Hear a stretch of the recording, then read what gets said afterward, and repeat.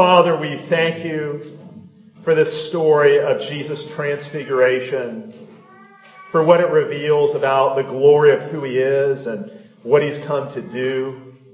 Father, we pray that that same glory would inhabit us, that it would inhabit us as a community, your church, the temple of the living God, that it would inhabit each of us individually, that we might glow and shine and burn with the glory of your Spirit. Oh, Father, we pray that you would plant your word in us today, that it might grow and to bear fruit. This we pray in Jesus' name. Amen. Amen. You know how when you go to the movies, before you actually get to see the movie you came for, they subject you to these movie trailers, basically these extended advertisements for upcoming movies. These movie trailers are previews of coming attractions. What they do is they give you these little brief snippets of what is to come. Now, have you ever watched a movie trailer and just from those little snippets that you got, you thought, I think I know what that movie's about. I think I know how that story's going to go. And then you actually go and watch the movie and you realize that you had gotten it all wrong. You had connected the dots in the wrong way. You had not taken those little snippets and put them together in the right kind of narrative, the narrative that actually was the one the movie teller was going to present when the movie came out. Something like that happens with the disciples here. The Transfiguration is a kind of movie trailer. Along with the previous passage at the end of Mark 8, it is a preview of coming attractions. The disciples look at this, they look at this transfiguration, and they start to connect the dots, and they think they know the way the movie is going to go. They think they know what's coming, but they're going to get it completely wrong. We don't want to repeat their mistakes. We want to get it right. We want to understand how this little snippet, this snippet of glory that is the Transfiguration, how it fits into the whole movie, the whole big story that God is telling through the life and ministry of Jesus. We want to get this event right because this really is a crucial passage in Mark's Gospel. It happens right here in the middle of Mark's Gospel. Very critical. We can't talk about everything that's here. This passage is so full and so rich. So we're going to talk about three things this morning. We're going to talk about the mystery of the Transfiguration, that is, what it reveals. We're going to talk about the misunderstanding of the Transfiguration, that is, how the disciples, particularly Peter, get it wrong. And then we're going to talk about the meaning of the Transfiguration, what it means for our lives, how it applies to our lives. So those three things, the mystery of the Transfiguration, the misunderstanding of the Transfiguration, and the meaning of the Transfiguration. Let's talk about each one of these. First, let's talk about the mystery of the Transfiguration. What is the mystery of the Transfiguration? What does this event reveal? Well, let me remind you where we are in Mark's Gospel. This event happens in the midpoint of Mark's Gospel. Really, it's the turning point of Mark's Gospel. The end of Mark 8, the beginning of Mark 9. This is really the hinge, the pivot point for the whole of Mark's Gospel. The first half of Mark's Gospel deals primarily with the question, who is Jesus? The second half of Mark's Gospel deals primarily with the question, what has Jesus come to do? So the first half of Mark deals with his person. The second half concerns his purpose. Now, I think you see that as the turning point because at the end of Mark 8, as soon as Peter answers that question about the identity of Jesus, as soon as Peter confesses to Jesus, you are the Christ, we really turn the corner and Jesus begins to talk about what he's come to do. Specifically, he begins to talk about his cross. And what we see is that Jesus will not die in spite of being Messiah, but rather because he is Messiah. His Messiahship will take cruciform shape. To be a king, to be God's appointed king, God's anointed king, means that he has come to lay his life down for his subjects, to serve his subjects, to rule over them by loving them unto death. However, Jesus has said he will not only die, he will also rise again. And what we have in the Transfiguration is a sneak preview of his coming resurrection glory, a glimpse of what is to come. So he has previewed the cross by talking about it. Now he previews his resurrection by giving the disciples a glimpse of that coming glory. Now, I think this needs a little bit more explanation. Sometimes people think that the Transfiguration happens so that Christ's deity could be revealed. They had figured out that he was man, he was a man who had come to do great things, but what they really needed to know is that he's God. And so on the Transfiguration, in the Transfiguration on the mountain, he reveals to them his divine nature. It's as though his divine nature peeks through his humanity here for a few minutes. I don't think that's quite the right way to put it, and at best I would say that's half true. That's half the truth. I do think this is his deity on display. I don't think there's any reason to deny that. Everything Jesus does, he does as the God-man. And so when Jesus glows with glory here, I think you could say he's not just reflecting God's glory the way, say, that Moses did when he had been up on the mountain in the presence of God and then came off the mountain and glowed with that reflected glory of God. Or say the way Stephen glowed with glory in the book of Acts just before he was martyred. He was so close to God, God's glory had rubbed off on him and he was shining with that reflected glory. I don't think that's exactly what's happening here. Jesus here is shining with his own glory. He produces his own glory. He shines with glory before the glory cloud overshadows them.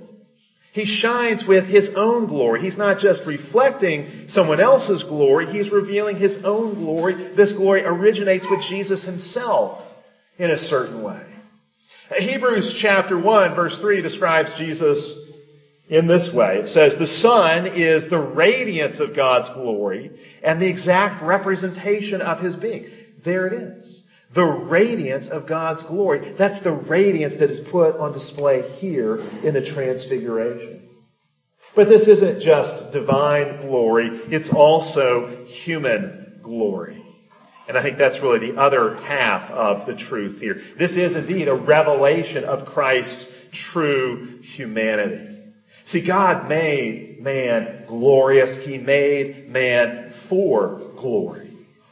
Psalm 8. David asked the question to God, what is man that you are mindful of him, the Son of Man, that you visit him? And then he says, you have made man a little lower than the angels and crowned him with glory and honor. See, man was made to wear a crown of glory, a crown of honor. God made man to share in his glory in a creaturely way. God made man to reflect his glory back to him. God made man so that we might reflect God's glory back to him and reflect that glory to one another. We were made to shine. We were made to glow. It's sin that has dimmed us.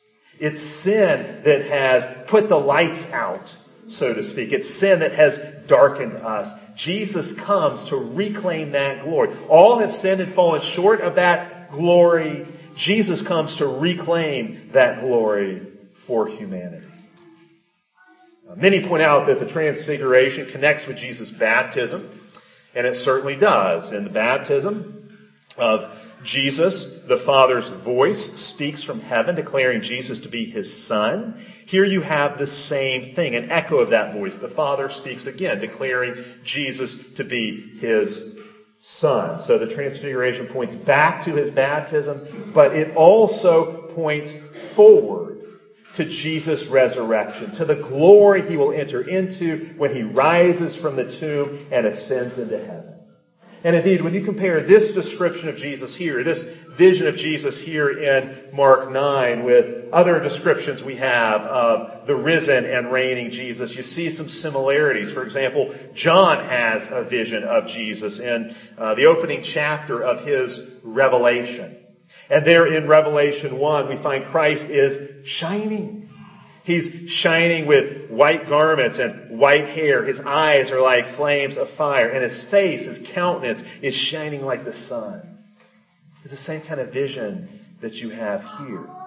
Indeed, I think there are a number of clues right here in Mark 9, a number of clues in this narrative that show us that the Transfiguration really should be understood as a preview of what is to come. A revelation of Jesus' coming glory.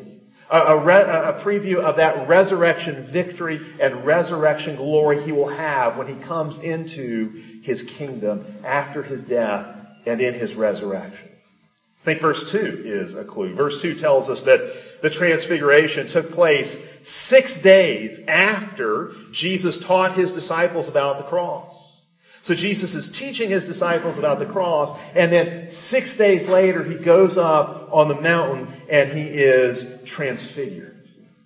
Now, to include that detail, that this took place 6 days later, that's very unusual for Mark.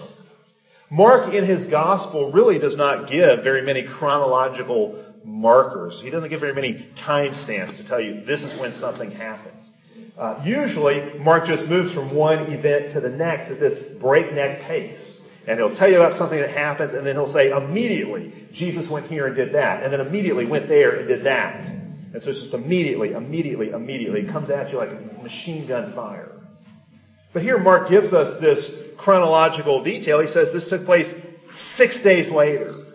And so for Mark to call attention to this chronology is, I think, significant. We need to pay attention to it. Now, you also need to understand that ancient writers had different ways of counting days, and that actually comes out in the gospel. So, for example, when Luke gives his account of the Transfiguration, he tells us that it took place about 8 days later, about 8 days after Jesus was teaching on the cross, the Transfiguration happened. So Luke associates the Transfiguration with the 8th day. For Luke, it's an 8th day event. Mark associates it with the 6th day. There's no contradiction there. It's just different ways of counting days, different types of calendars being used. But we have to ask, why does Mark link it with the 6th day? Well, think about what happened on the first 6th day in the Bible, the 6th day of the creation week in Genesis 1. That's when God makes man. That's when God creates man. Why does this happen on the 6th day? Because it shows us Jesus is going to be a new man, a new Adam, the founder of a new humanity. He's going to be the true man who will enter into that 7th day, because Mark says it was actually after 6 days. He's going to be the one who enters into that Sabbath glory on the 7th day. And really the Sabbath is all about rule and enthronement.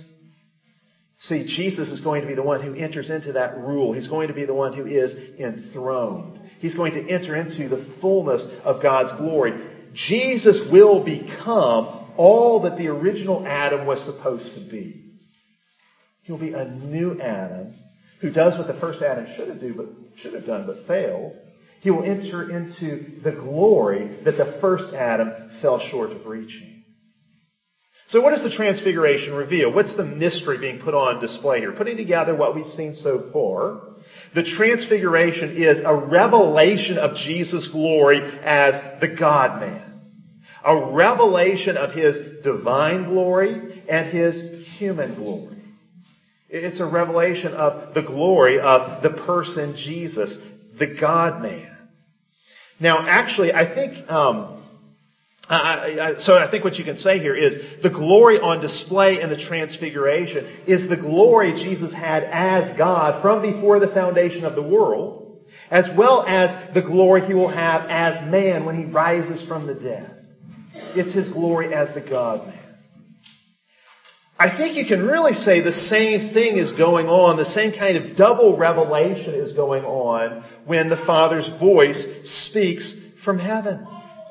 The Father's voice speaks from heaven, speaks out of the glory cloud that has overshadowed them. And the Father declares Jesus to be his Son, his beloved Son. Well, think about that. What does it mean for Jesus to be God's Son? I think we have to say this includes his eternal sonship. The Father has never been without his Son. That Father-Son relationship has existed from all eternity. That's part of what's going on here. But also, if you read through the Hebrew Scriptures, you find in the Old Testament, the king of Israel is often referred to as God's son. And so, for example, in Psalm 2, a passage that would have been familiar to every Jew, it was part of the coronation liturgy used when they crowned a king. There in Psalm 2, God the Father says that he has set his king on his holy hill of Zion. And then the Lord says to the king, "You are my son, today I have begotten." But what do you have here in Mark 9? You have a son who is on a hill, on a mountain, entering into kingly glory. It's a preview, really, of his enthronement that is to come. So Jesus is the promised king. He's the Son of God who will be king over Israel and indeed king over all the nations. In fact, here in Mark 9, we see that the voice from heaven, the Father calls him the beloved Son. That, too, I think, is significant. Why does the Father call him the beloved Son? Certainly, again, it's that love the Father and Son have shared from all eternity. But you know who the beloved Son is in the Old Testament Scriptures? The beloved son of the Old Testament is Abraham's son, Isaac. In Genesis chapter 22, God comes to Abraham, who'd waited so long to have a son. And now God says to Abraham, "Take your son, your only son, your beloved son, and go up on the mountain I show you, and there sacrifice him." Isaac is the beloved son. Now Jesus is identified as the beloved son. What does it mean? It means Jesus is the Isaac-like son whom his father is willing to not spare. It means Jesus will be an Isaac-like sacrifice who will be offered, because this time the father's not going to pull back the knife at the last moment. This son, this Isaac, will be sacrificed for the salvation of the nations. See, why is Jesus addressed as son here, as beloved son? It's because he is the divine human Son of God who has come to do what only God can do, and to do what man must do in order to bring about our redemption. He's the Son of God, who is also the Son of Man. He's one with God, and he's one with us. And so he can do God's part in bringing about our salvation, and he can do humanity's part in bringing about our salvation. That's what the declaration means. But take it one step further. Again, what's the mystery being revealed here on the Mount of Transfiguration? The fact that the Transfiguration happened 6 days after Jesus has been talking about his death on the cross is meant to show the disciples how it's all going to work.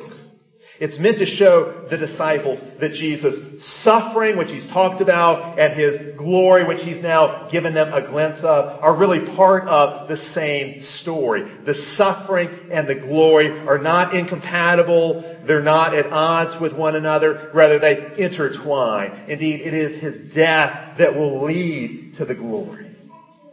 Yes, as Jesus has already spoken, when he goes to Jerusalem, he will be rejected. He'll suffer and be killed. Dark tribulation is coming. Great trial is coming. But on the other side of all that darkness, there is brilliant, radiant, blinding glory. And so it's as though to say through these events, for Jesus and for those who follow him and stick with him even in the darkest of times, glory awaits. Glory is coming. The suffering will not be in vain. See, what is the Transfiguration? The Transfiguration really is a promise. It's a promise given to Jesus himself by his Father that after he suffers, he will indeed enter into glory. But it's also a promise given to the disciples to sustain them and to prepare them for what's coming. The Transfiguration says to the disciples, yes, suffering is coming, but glory is sure to follow. See, the Transfiguration reveals a mystery. It reveals a mystery, really, that is right at the heart of the gospel. It reveals the mystery of who Jesus is. Jesus is the God-man. It reveals to us the mystery of what he's come to do. First he must suffer, then he will enter into his glory. That's the mystery of the Transfiguration. But it's a mystery the disciples don't really understand. We have to turn to particularly Peter's misinterpretation of this event. See, Peter misinterprets what's happening, and Mark has recorded this for us so we can learn from it, so we want to consider this as well. When Jesus is transfigured on the mountain, Elijah and Moses appear there on the mountain as well. Moses, of course, is the great lawgiver in the Old Testament. Elijah represents all the prophets. And so together, Moses and Elijah, you could say, represent the entirety of the Old Covenant. They represent the entirety of the Hebrew Scriptures. Now, when Moses and Elijah appear on the mountain with Jesus, Peter recognizes them. He recognizes them for who they are. That's good. I would guess that Peter, as a student of Scripture, even noticed all kinds of connections between what was happening here with Jesus on the mountain and what had happened with Moses on Mount Sinai. Particularly what's recorded for us in Exodus chapter 24. In Exodus 24, Moses prepares for 6 days before ascending the mountain. It's the same with Jesus here. In Exodus, Moses takes 3 named men with him up on the mountain, 2 of whom are brothers. Jesus does the same here in Mark. In Exodus, Moses shines with glory because he's been in God's presence. In Mark, Jesus becomes radiant as well. Even his clothes become brilliantly white. In Exodus, Moses is overshadowed by God's glory cloud, and a voice speaks out of the cloud. It's the same with Jesus here. As they are overshadowed by the glory cloud, a voice from heaven speaks.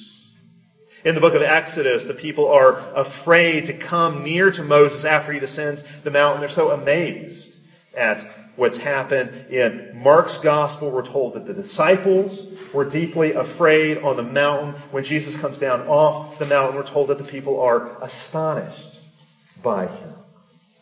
Now see, Peter knew his Bible. Peter knew his Bible well. He probably would have noted a lot of those connections.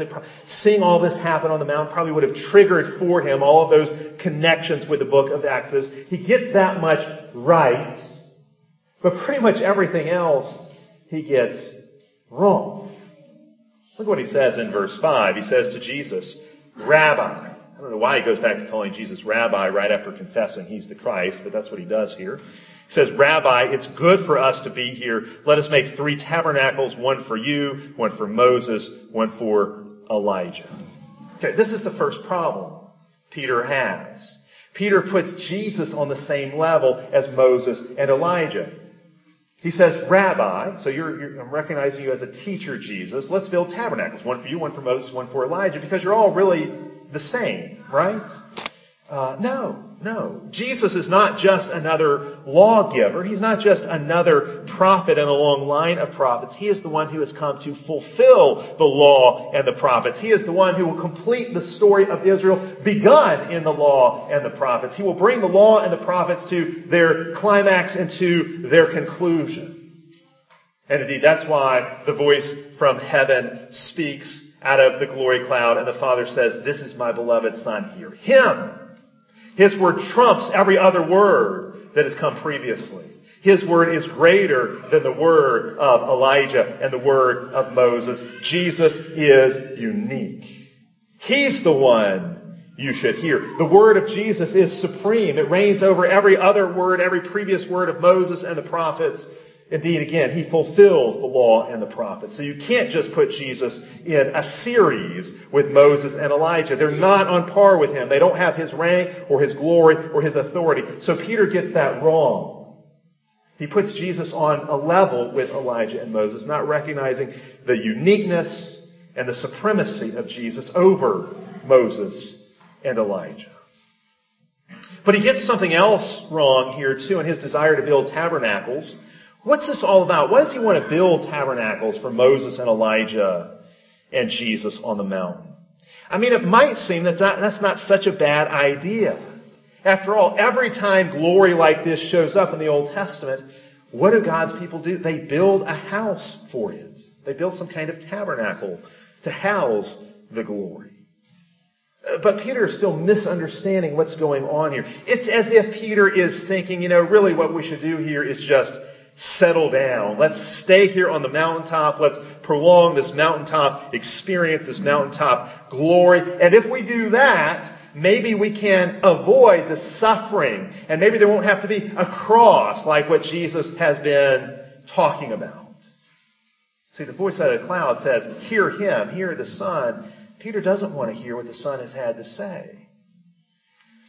Peter may be thinking about the Feast of Tabernacles when he says, let's build these 3 houses, these 3 shelters. And the Feast of Tabernacles, we read about it from Leviticus this morning. The Israelites would build miniature tabernacles or shelters to dwell in for the duration of this feast as a way of remembering the Exodus and remembering how God dwelt with his people, how God tabernacled among his people in the Exodus and their wilderness wandering.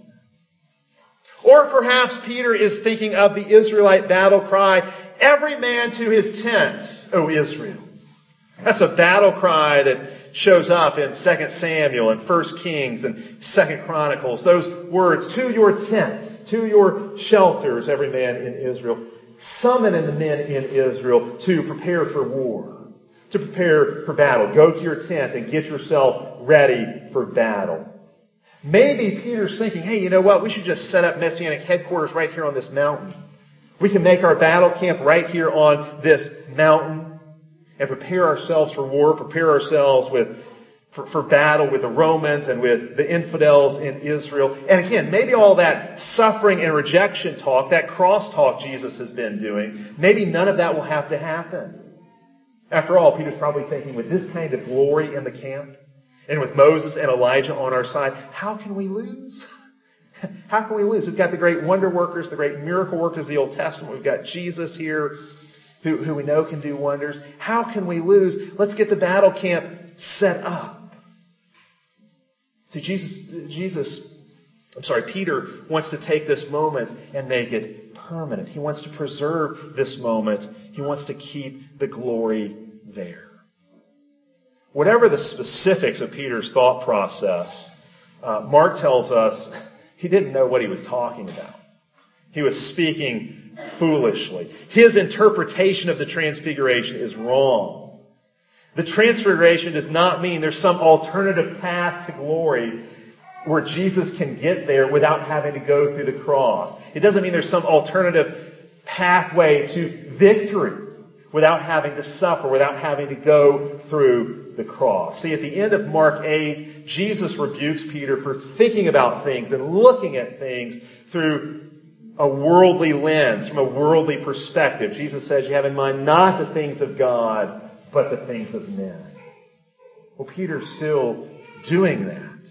He's still doing that. He still doesn't get it. He's missed the trajectory. He's missed the arc. He's missed the shape that Jesus' ministry will follow, the shape it will take. He does not see that, yes, glory is coming, but the glory follows the cross, and there's no other way to get there apart from the cross. Again, the sequence in Mark 8 and 9 shows us that. What do you have in Mark 8 and 9? You put it together. You have the passion predictions of Jesus followed by the transfiguration. Jesus talks about his cross, and then he gives them a glimpse of the glory to come after the cross. The order there, the narrative pattern here shows you the glory comes after the cross. But Peter doesn't get that because he doesn't want it to be that way. Peter is really, you could say, celebrating Messiah's victory prematurely. I recently saw a YouTube video that featured football players who had celebrated too soon. They were on their way to score a touchdown, and they started celebrating before they crossed the goal line, and they dropped the ball, or they had the ball stripped away from them, and in some way their premature celebration backfired. It blew up in their faces. Probably the most famous premature celebration, the most famous of these celebration fails, was Leon Lett, who played defensive line for the Dallas Cowboys, and this was in a Super Bowl. That's why it's so famous. Leon Lett recovered a fumble, and it's every defensive lineman's dream to score a touchdown. And he's running it in for a score, and he starts to hold out the ball to celebrate. And one of the Buffalo Bills receivers, who obviously was much, much faster, is running down the field and catches up with Leon Lett just before he crosses into the end zone and strips the ball away. And so Leon Lett's premature celebration meant that he was left with nothing to celebrate. It means the whole reason for celebrating early was taken away. He got the ball stripped away. He lost his reason for celebrating. His premature celebration cost him. There was nothing left to celebrate. Okay. That's what Peter is doing here. Peter is the Leon Lett of the New Testament. He's celebrating prematurely. He's celebrating before the battle's really been won, before the touchdown's been scored.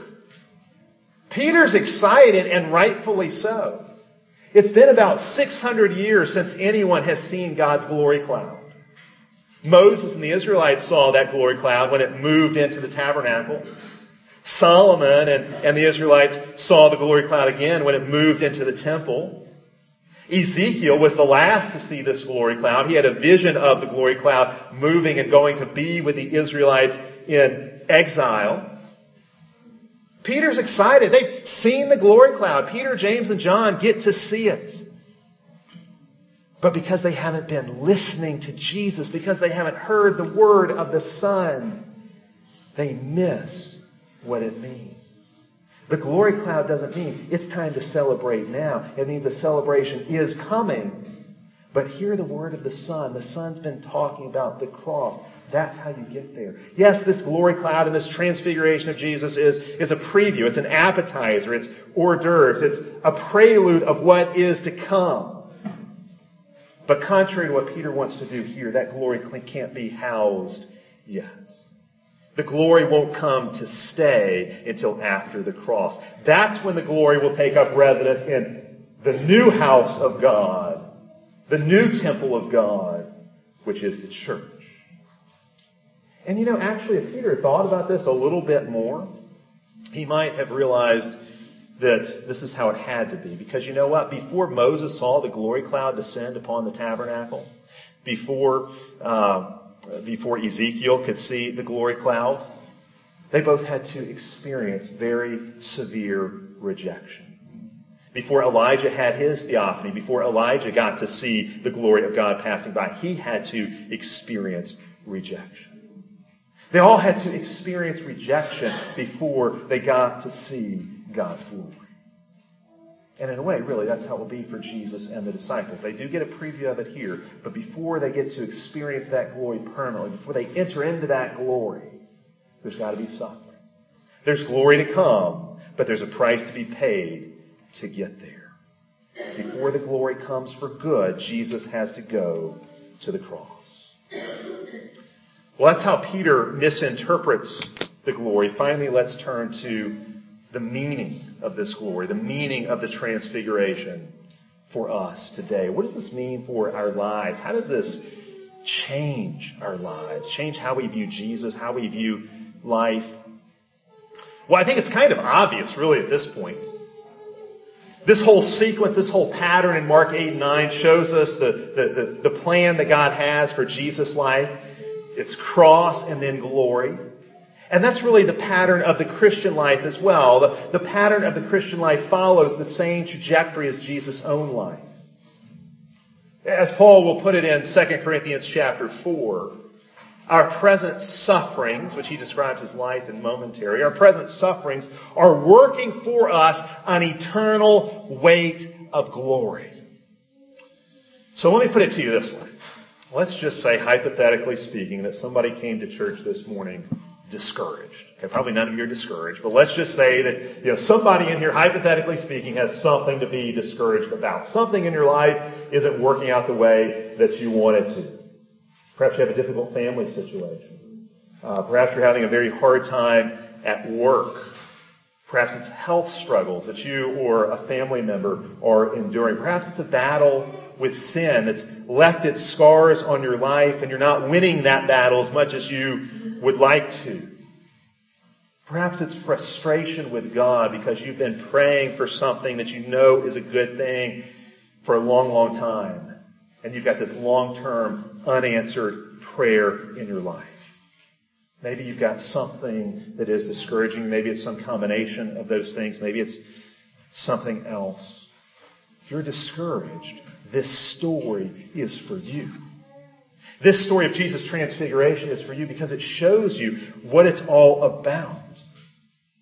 What is God doing in your life through all the crosses he makes you carry? What is God doing in your life through all the burdens that he lays on you? What is God doing in your life when he puts you through the ringer of suffering? What is God doing? He is preparing you for glory. He is preparing you for glory. Glory is coming. Glory is going to be yours. He is forming you and crafting you into the kind of person who will dazzle, who will radiate light, who will shine in glory. And I would say this, even right now, certainly this glory comes in an ultimate way in the future. But even right now, as you seek to follow Jesus, even in the difficulty of your circumstances, even while you're still in the midst of your suffering, Christ's glory is rubbing off on you. And even now, you're beginning to shine. Even in the midst of your weakness and your darkness, glory is shining through you. You're like a clay pot that's cracked and broken in certain places, but you know what the cracks do? Is they let the glory inside shine out. Those cracks and breaks and fissures in your life, glory is shining through those cracks. As you seek to be faithful to Jesus in the midst of your trials and your difficult circumstances. See, in Jesus' own life, the cross is linked with glory. The cross is linked with glory in our lives as well. And so really the Transfiguration shows us what the Christian life is all about. In 2 Corinthians 3, actually, I think Paul uses the Transfiguration as a model for the Christian life. Paul says in 2 Corinthians 3, we all with unveiled faces reflect the glory of the Lord as a mirror and are being transformed into the Lord's image from glory to glory. In fact, there in 2 Corinthians chapter 3, Paul uses the same word that's used here in Mark chapter 9. Mark chapter 9 tells us Jesus was transfigured, or more literally, we would say he's metamorphosized. That's the word Paul uses in 2 Corinthians chapter 3 to describe the Christian life. We're transfigured. We're metamorphosized from one degree of glory to a greater degree of glory. We're reflecting the Lord's glory. We reflect that glory to one another. We reflect it back to the Lord himself. Your trials don't block that glory from shining. Your struggles don't block that glory from shining. Your trials are opportunities for the glory to shine even brighter. As God is forming you into the image and likeness of his Son. That's what God is doing. He's molding you into Christ's image. And what drives this process of transfiguration, this process of metamorphosis? What drives this process of transformation? The voice from heaven said, "This is my beloved Son. Hear him." In Deuteronomy 18, the people of God are promised a prophet, one greater than Moses. And it says, "Him you shall hear." Jesus is that greater prophet, that greater word from God.